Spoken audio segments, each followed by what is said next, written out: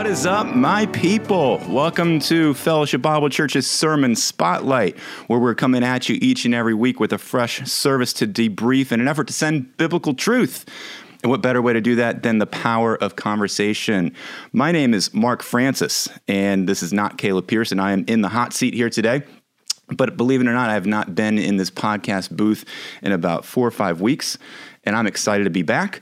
So good to have you back. I'm glad to be here, and we've got a fresh face also. To my right, to your left, to the audience watching at home, we have Ben Sanford with us. Yep. How are you, Ben? I'm doing well. Thanks for having me on. We're looking to get fresh perspectives here, and you are a fresh I'll do what face. I can. Absolutely. So, and then to my left, to the audience right, is Mark Carey, our senior pastor, back with us once again. Yep. Back to pick what brain I have. Pick the brain we have. Yes. Yeah. Well, you've always said, what is it, like fog in the pew, or mist in the pews, fog in the pews, something mist like in that. The pulpit, or Well, we're the B team of Sermon Spotlight podcast. So to me, it's just like we just throw Hail Marys the whole time. We just run around like crazy and see what happens. And the audience will love it anyway. Yeah. So. Thank you guys so much for being a part of our podcast. We are getting more and more interaction with you guys, and it's exciting to hear your thoughts, hear your questions, hear your perspectives. So keep it coming, and we'll give a shout out to Caleb and Alicia, who are not here, and you'll get them next week. But Ben, I just want to turn to you because, again, you are a fresh face, a new perspective here. Share with us kind of just where you've come from, what's your background, and how long you've been at FBC, and just quick. Who are you and why are you here? Yeah. Fair enough. Fire away. So I've been going to FBC for a little over a year now. Been on staff for, since May. I don't know how many months that is. And what does on staff mean? What role? On staff. I am the production assistant for the worship ministry. So I came through... I graduated from Moody Bible Institute about a year and a half ago, and then came directly to do the mentorship program at our church.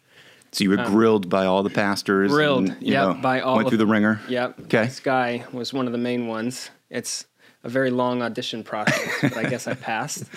So they hired me onto staff shortly after that, and I've just been enjoying the time, getting to know everybody. And you also serve in the weekends sometimes, too? You play some instruments? Yeah, I play drums and guitar and vocals a little bit here when needed. So you grew up in a kind of a missionary family. Your folks were with New Tribes Missions. And your dad taught at the New Tribes Bible College there for... Yeah, still does. He does. And I got to, when I was going through that Bible school, he was one of my main teachers, so it was fun to be a part of that. And all 3 of my siblings were going through the Bible school at the same time as I was, so it was just a really cool, just special time to be all there. We really appreciate Ben on our staff and in our presence, and great guy. Got to get that young perspective too, We'll call you the hipster millennial here in the room. Millennial. Yeah. Fair enough. Well, I do want to turn to you first before we kind of really dive into this week's sermon. Ben, I just wanted to pick your brain because this is your first time here. We've been in the book of Romans since January. It's been a whole year, and what a year to dive into Romans. Mark is taking way too long. Oh no, yeah, trust us. We've been longer. But so, what has been really the key thing that stood out to you, not just from this past week, but just overall for the book of Romans? What kind of key thing has been really harping in your brain? What has the Spirit been teaching you? That's a great question, and it's a difficult question, I think, because there's so much content in Romans. And, we joke about being in it for a year, but I feel like 4 years isn't even long enough to, dive into the weeds of it. And so I think the thing that has stood out to me the most, though, is as the Lord is communicating through Paul, I just see this theme that what he desires is a relationship with us, so much so that he communicated very clearly, here's where you were, and then here's what I did for you and where I brought you. Here's the practical application of that.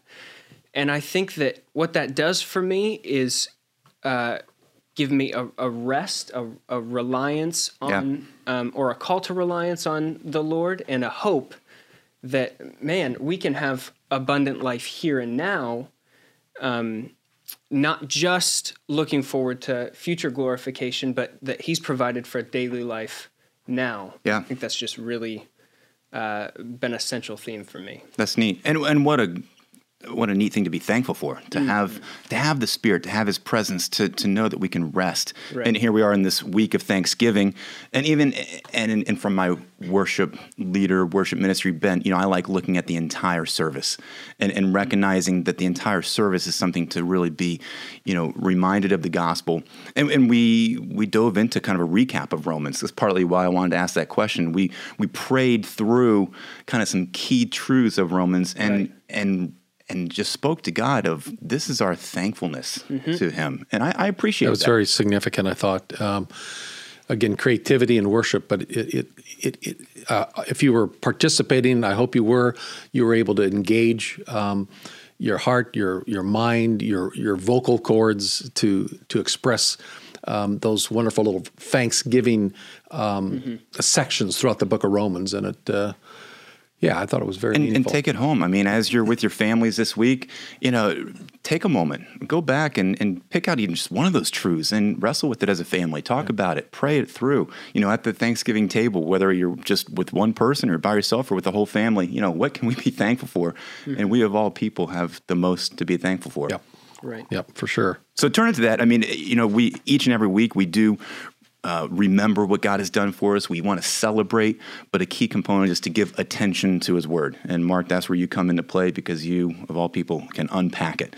So I want to turn to you first, Mark, and what thoughts kind of really stood out? We don't want to reteach the sermon here, but is there something that really, kind of the key question that Cable asked that we left on the cutting room floor? Well, want to look at in trying to, I wanted to step back this past weekend and pick up again with chapter 5, but understand this this overarching goal that God is desiring of us, and that is proven character. It's to be found in Him complete. And so Paul in chapter 5, verse 3 and 4 talked about this goal of how tribulations and suffering brings about endurance and perseverance, and that leads to proven character. And this Greek word dokime, this having been tested and found proven, and so that God is purposeful in His orchestrating and ordaining things in our life because He wants to build that into our life. And so suffering and tribulations and those types of situations that come into our life are designed to accomplish that. If we don't have that perspective, if we don't have that ultimate understanding, that goal in mind, well, we will complain. We'll do everything we can to get out of the suffering, to get out of the trials and tribulations, and not realize that's what God is using. And so when he comes to chapter 8, his point, I think, as he was saying, is, and starting in verse 18 all the way through the rest of the chapter, through verse 39, there are these four, what I see kind of breaking apart that chapter, 4 encouragements that he's giving us so that we will persevere in the suffering, so it'll have its ultimate goal. And the first one there is realizing that the suffering we're going through can't be compared to the glory that is yet to come. So it was encouragement number 1 is to have the future perspective, which keeps us on track. If you aim at nothing, you'll hit it every time. Well, the aim here is keep your eyes to the prize. Keep understanding what's coming ahead, and that will encourage us in the midst of the suffering now. So that's kind of where the whole flow was. I got to ask you, the Greek word dokime, am I saying that right? Yeah. It seemed like you almost had fun looking that up. You go through and unpack where else is that found in Scripture, made a couple references. Is that a kind of Paul obviously has kind of constant themes that he writes to many people. Romans is one of them. You went to, was it even 1 Timothy, I think? Right. 2 Corinthians. And so it kind of is a natural progression at this point of his writings that he's like, guys, there's suffering happening, and we need to be approved. Yeah. Kind of, what else do you think we needed to learn from that word and really unpack that you didn't really communicate this past week? Well, good question. And again, when you do word studies, sometimes you may not know, is this an important of enough concept that you want to delve into it more? And you may find, well, it leads to a dead end. Of course, this is one of those words that as it's tied to perseverance and trials, you realize, oh, wait a minute, there's a lot said here. And then you delve into it and you realize that, again, what comes out in it is the purposefulness, is the intentionality of what God has in mind. So it's testing to be approved.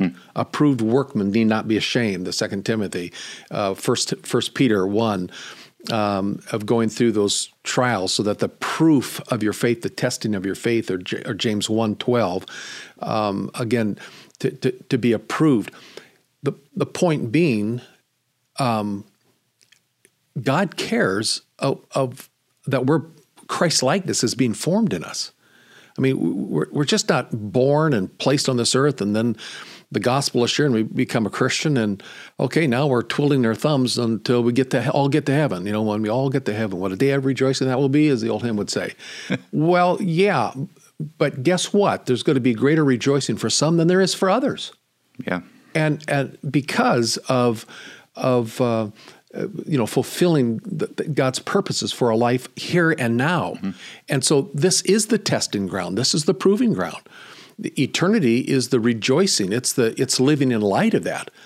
But this little speck of sand of time that we live here in the ocean of the sands of eternity, this little speck of sand that we're living here now is incredibly important. Yeah. It's the proving ground. And so I think that concept of dokame, of being tested and found to be genuine and of value, it sums up what the Christian life is designed to be. It's important to highlight that it's not being approved to be a child of God. It's not being approved to meet the criteria. It's not being approved to get to heaven. Right, because Jesus already was approved. Yes. And so justification is our life hidden and found in his approval. Sanctification is the process of us being approved. Neat. But what Paul is saying here in Romans, what's so valuable about Romans 5, 6, 7, and 8, is that approval process, and I was trying to review that a little bit, that whole approval process, how we get there is not based on our efforts or our own good works or our own, what we bring to the table.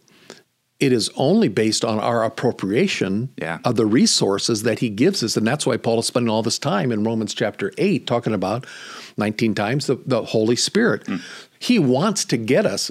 The Apostle Paul wants to open our eyes and get us to the point of seeing the value of us being approved, of living a life of approval, and to then look at our circumstances of life and see, that's designed to actually accomplish that. But then also gives a point of helplessness to say, but I can't get there on my own. Right. And so, no, of course you can't. Right. So Romans chapter 8, it's the Holy Spirit.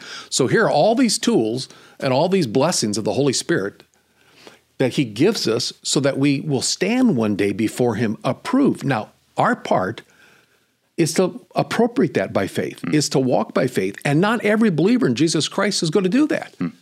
And that's the concern. Right. I wrote down, you said in your sermon, proven character is the life of Christ manifested in our lives. And you connected it with 1 Peter 1, 6 and 7. In this you greatly rejoice, even though now for a little while, if necessary, you've been distressed by various trials, so that the proof of your faith, being more precious than gold, which is perishable, even though tested by fire, may be found to result in praise and glory and honor at the revelation of Jesus Christ, which is exactly what you're saying. And I think that there's, again, going back to that theme of rest and hope that I think that's in Romans 5 too, that proven character brings hope, and hope does not disappoint. And I think that it's important to highlight that hope and that rest in the midst of suffering is available to us now in our daily lives. Yeah, it's crucial. Now, think back in those days as Paul's writing this. You're dealing with people who, early Christians that, are being persecuted by Jewish elements. In fact, in the first century, the Jews persecuted the Christians more than the Romans did. But they're coming on as he writes this to the people in Rome, they're about to experience some really intense suffering, as Nero is. Yeah.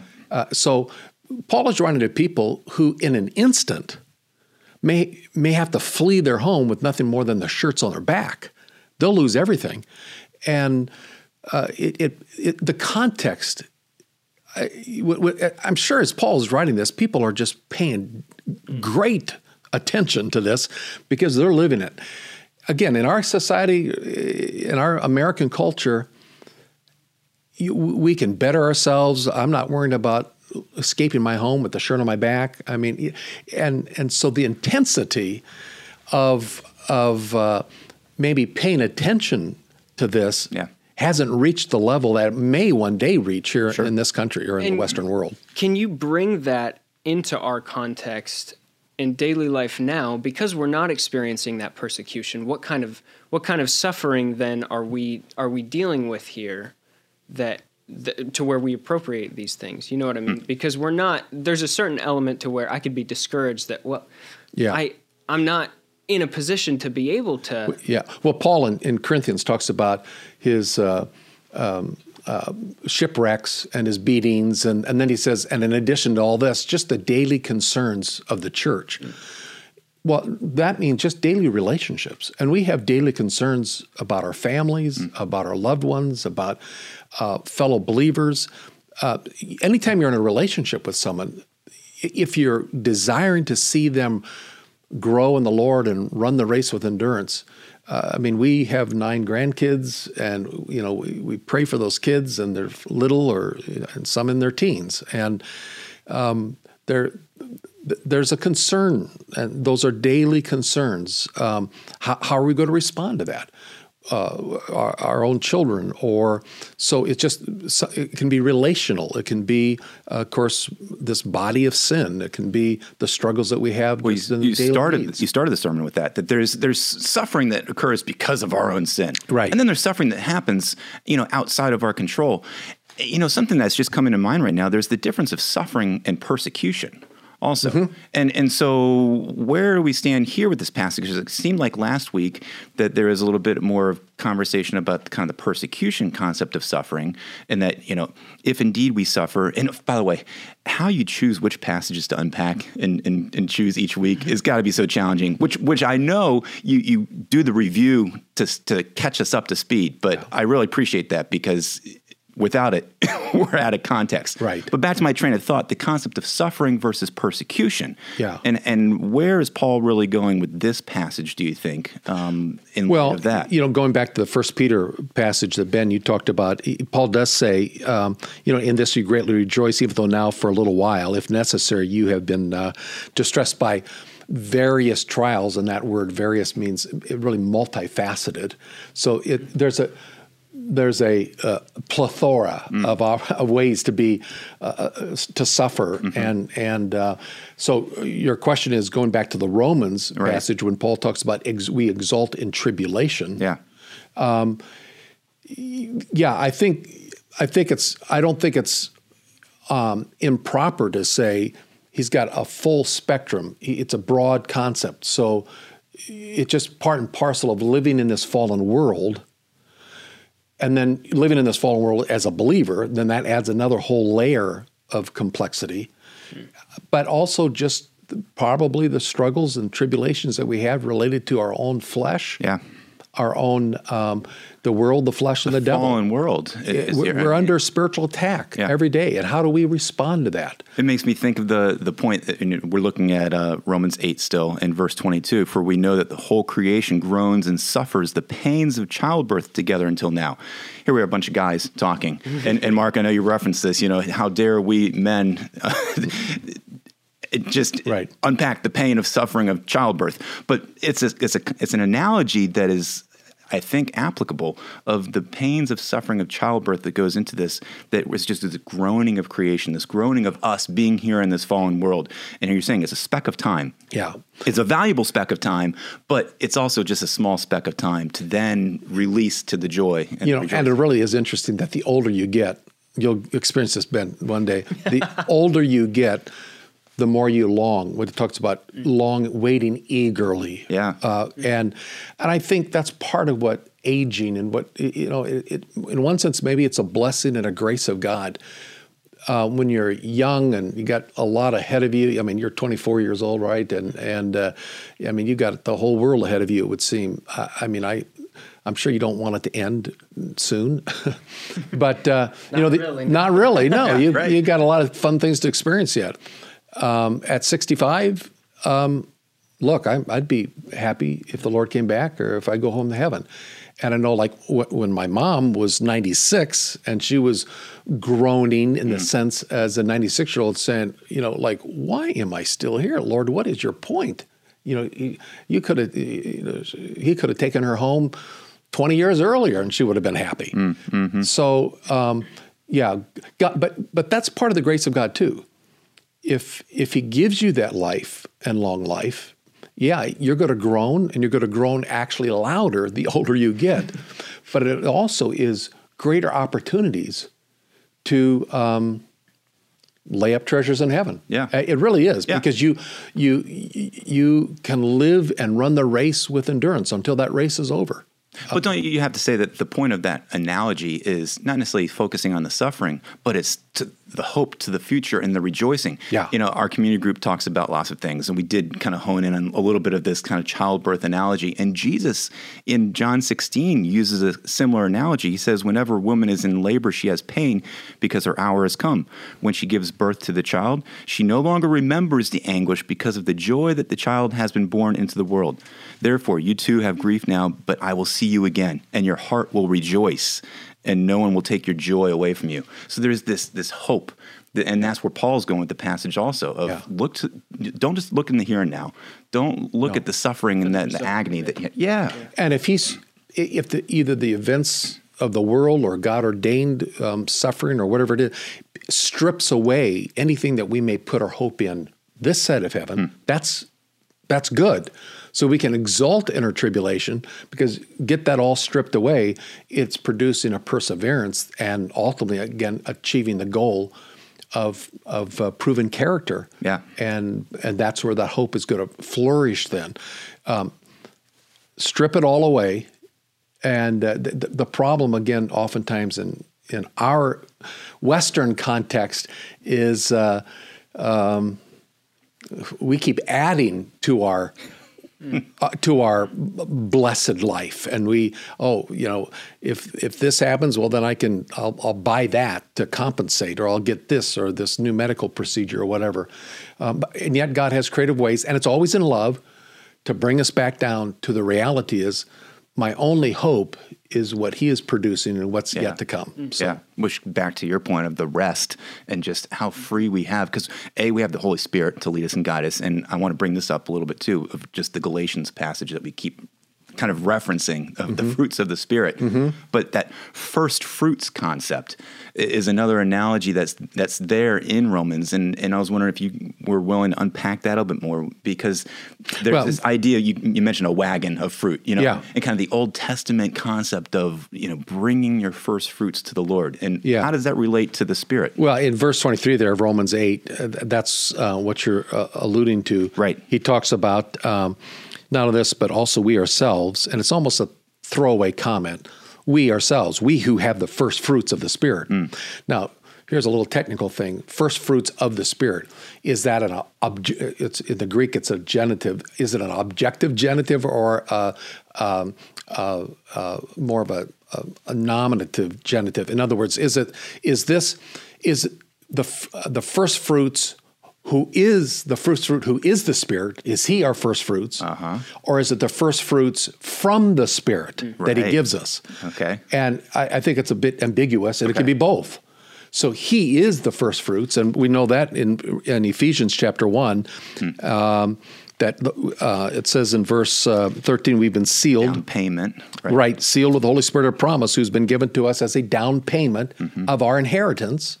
So he himself is the first fruits, is the down payment, is the first wagon load of the harvest. But can you look at it as the Holy Spirit has other things to give us for eternity, and that's what we're experiencing now is just a taste. It's exactly right. Of what's to come. The old hymn, "Blessed Assurance, Jesus is mine. Oh, for a foretaste of glory divine." And I'm an heir of salvation. So there you go. You've got that. So I think at least for the Apostle Paul, and hopefully for many, many Christians, and for us too, the experience of the Holy Spirit in our life should cause us to think, wow, this Christian life is amazing.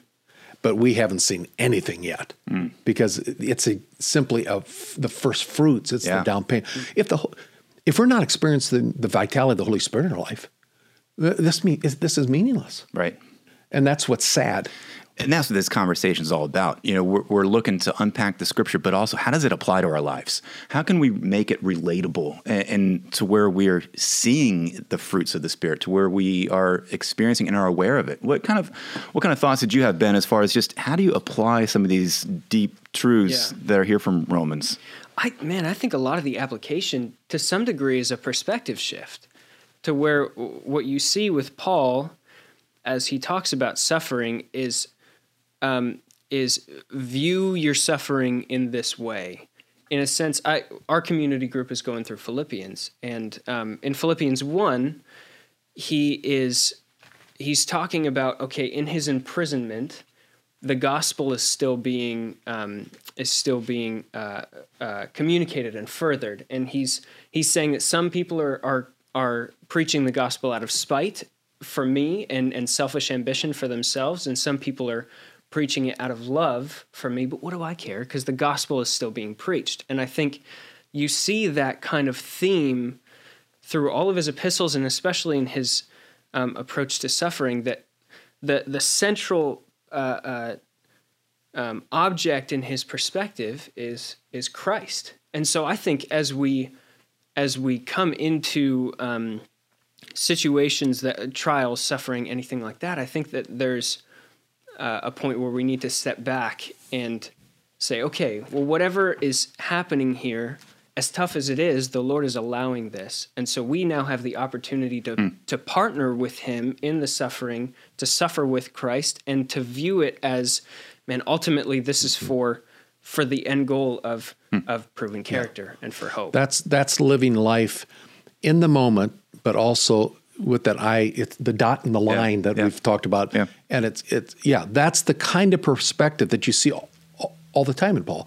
By the way, in Philippians, as you mentioned that, I just love that section at the end of chapter 1 where Paul says, "Conduct yourselves in a manner worthy of the gospel, so that whether I come or remain absent, I hear that you are standing firm in one spirit and with one mind, striving together for the faith of the gospel, and in no way alarmed by your opponent." But that little phrase, "only conduct yourselves in a manner worthy," and then he unpacks it.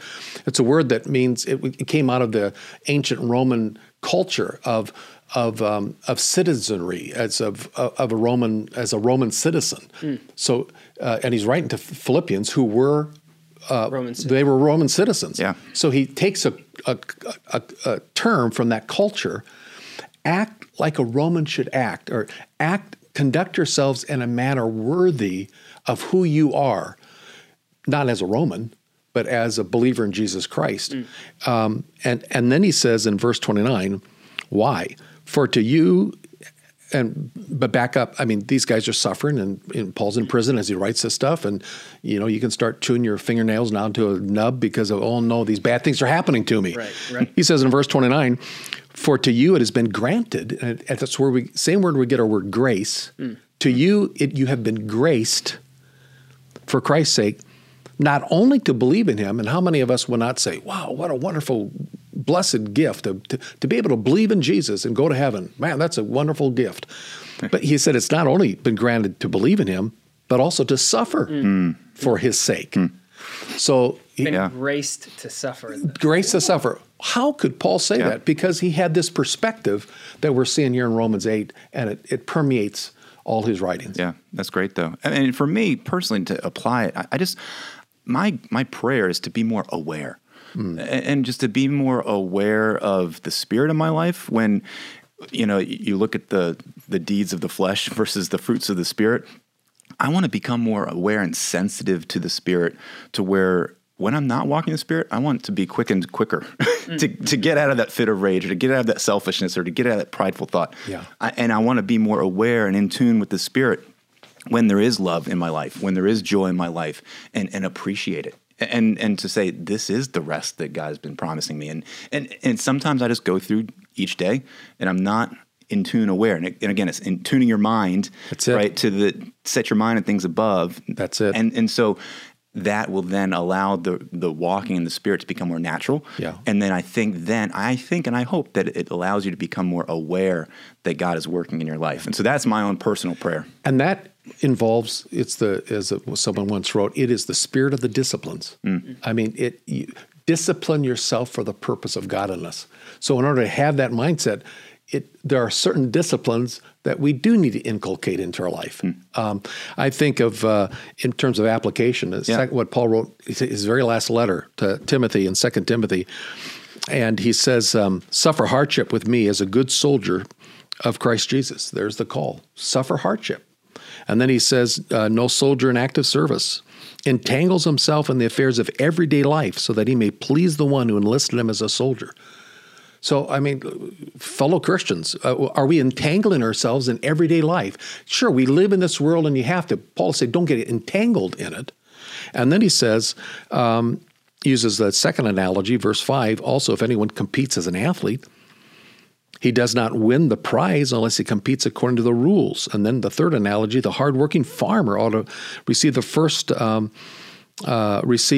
share of the crops. So this soldier and this athlete and this hardworking farmer, those are all pictures of how the Christian life should be lived. I mean, we got to take it seriously. And focus our minds. Consider what I say is, and then what I love is the application in verse 8 is he just says, "Remember Jesus Christ risen from the dead." So after talking about the soldier, and the hardworking farmer and the athlete and everything that we're talking about of running the race with endurance and not being entangled and living this, how do we do that? Remember the Lord Jesus Christ risen from the dead. And that's actually where Paul goes in Romans 8 as well. That's neat. Well, whet our appetite. That's kind of what's happening. So we're going to stay in Romans 8 for this coming week, and then making a little bit of a shift for the Christmas season, I believe. Yeah, we are. We're, the incarnation, the coming of Christ. And many times in the gospel accounts, Jesus will say things like, "For this purpose I came." So he's telling us why he came to earth.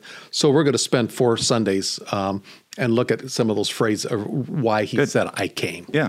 So we'll put a little bit of a pause in Romans 8, but it'll be exciting to come back to it the new year to remind ourselves of what the truth of the end of Romans 8. Well, I was hoping to get through all of Romans 8 before we started the Advent season. But there was just too much in here to try to. So we'll get back and finish Romans 8 in January. Well, we appreciate that. Again, slow down as slow as you want to go. Let's dive into it. So much. Yeah. There's so much in here. And that's why people are listening to us here too, to get even more. Just dig into the Word and unpack it. Well, just as we're talking about the future and what's to come, just a couple quick thoughts here at Fellowship Bible Church. We're right around the corner from Follow the Star.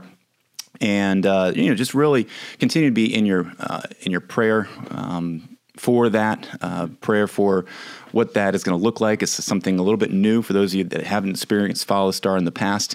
It's not going to be at the battlefield. It's here on campus. So there's just some things that are going on. So just be in prayer for the teams of people who are putting that on, but also be in prayer for those that you can invite. We want to put a call to all of you people listening to say, man, bring a friend, invite a neighbor, hang out with them before or afterwards, and have those conversations about the gospel and the good news of Jesus coming to the earth. So Follow Stars December 5th and 6th. There's still some opportunities to serve and to sign up. So go to the website, the homepage there, fbcva.life has the button to push, and you learn all those things. Then I do want to highlight Christmas season. You just kind of gave a little bit of a sermon tidbit of what's going to happen. But Christmas Eve, we are going to be having in-person worship services. Yep. And it's going to be exciting. 4 different ones out there, 11, 1, 5, and 7 on Christmas Eve. So we're asking you to save a seat. It's not a specific seat, but we just need to know how many people are going to come to which service. So it's going to be important for you to just let us know. There is children's ministry available for 2 of those time slots. So go to the website for those details. Yeah, the last thing we want to see is a mass of people come like we always see, and having to turn people away because of our requirements for spacing and all that stuff. So it's just really important that you go online and pick one of those hours, one of those times. Let us know. Let us know, and then write it down so you don't forget which. Are we going to come at 11 or 1? Calendar. Yeah, put it in your calendar. I mean, I would probably say 1 and then show up 3 times. I don't know. Well, you make sure you push your button of which one you're going to come to, Mark. Well, and then that'll remind me. I don't know. Well, yeah, so I got to write it down. We'll have to see. Good. Write it down. Put it in your... For the IT people. Exactly. Yeah. Well, so that's something just to be aware of, but invite people to Christmas Eve as well. I don't know how many churches in town are going to be having in-person Christmas Eve services, and we just want to have as many people as possible. We want to present Christ and have people come to know him. So Christmas Eve, December 24th, put it down. And just, by the way, thanks again, guys, for your continued conversations and dialogues with us. Go to our website for all the show notes. However you're listening or watching to us, YouTube, podcast channels, keep it up, and we're excited to come at you each and every week. So the fact of the matter, guys, is that sermons are not meant to take an hour, but rather transform a lifetime. So until next week, much love, and God bless.